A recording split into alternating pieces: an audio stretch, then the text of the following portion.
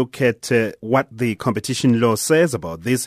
We joined on the line by Professor Simon Robert, who is the Executive Director of Center for Competition, Regulation and Economic Development at the University of Johannesburg.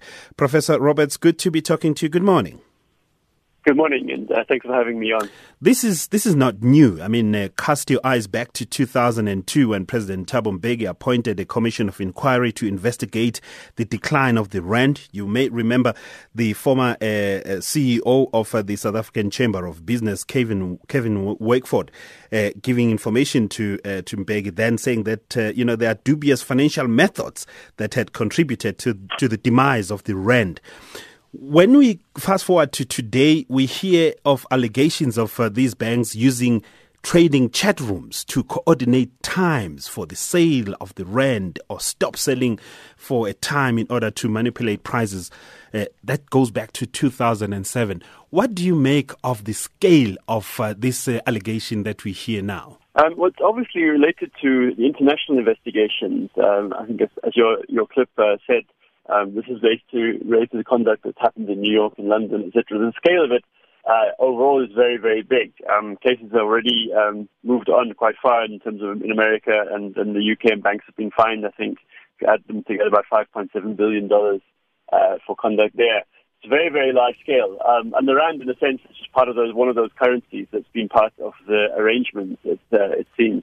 It's very large scale, but not necessarily directed specifically at manipulating the value of the rand. More the banks making additional margins between the offer rate and the rate that they're selling at. Just clarify that point. Not so much about manipulating the rand, but the banks making additional margins. What do you mean? So the banks are, when they're trading currency, are making money on the spread between how much they're paying for the currency and how much they're getting for it. And so some of the arrangements relate to them agreeing about that spread. There is also, it seems in this case, but also in the international cases, instances where the banks have at particular points in time wanted the currency to be a little bit higher or a little bit lower at particular points in time through trade. So they have been involved in doing that, but not systematically pushing the rand up or down. Essentially, the banks are making margins that they shouldn't have been making, the same as if supermarkets are buying a product and selling it, and they're agreeing to mark up a higher amount. Then my next question would be, is this allowed? And then I answer myself, because then they've been fined, or there's a talk of a fine of 10% of their profits. So to me, it suggests that they've done something wrong. So it's definitely against the Competition Act if the allegations are upheld. It does seem some banks are cooperating, and as I said, these banks have admitted this type of conduct in international jurisdictions. So yes, it seems that there's quite a big problem, but I just wanted to highlight as part of these international arrangements that have been uncovered in different countries. Other countries like Korea are also investigating the effects on their currencies. So this is really more like a global phenomenon. Well, I'm not going to talk about the moral or immorality of what the banks have done, but I just want to look at the three South African banks and what does it do to the economy of South Africa then to participate in this kind of an act with foreign banks. So I mean, it's very disappointing that South African banks have been involved. It's interesting not all the banks have been involved, at least a couple of the banks, as far as I could see, and I haven't got inside knowledge of this, but I don't seem to be included. But it will potentially have a substantial effect on those banks that are included. The penalties will be determined based on the scale of the conduct. So in terms of the amount of turnover that was related to the conduct, the time period, and then it can go up to a maximum of 10% of their total turnover, which is very large, and that's the cap that the Competition Act puts on the penalties that can be applied.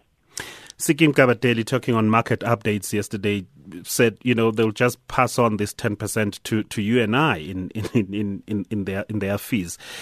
Can they do that?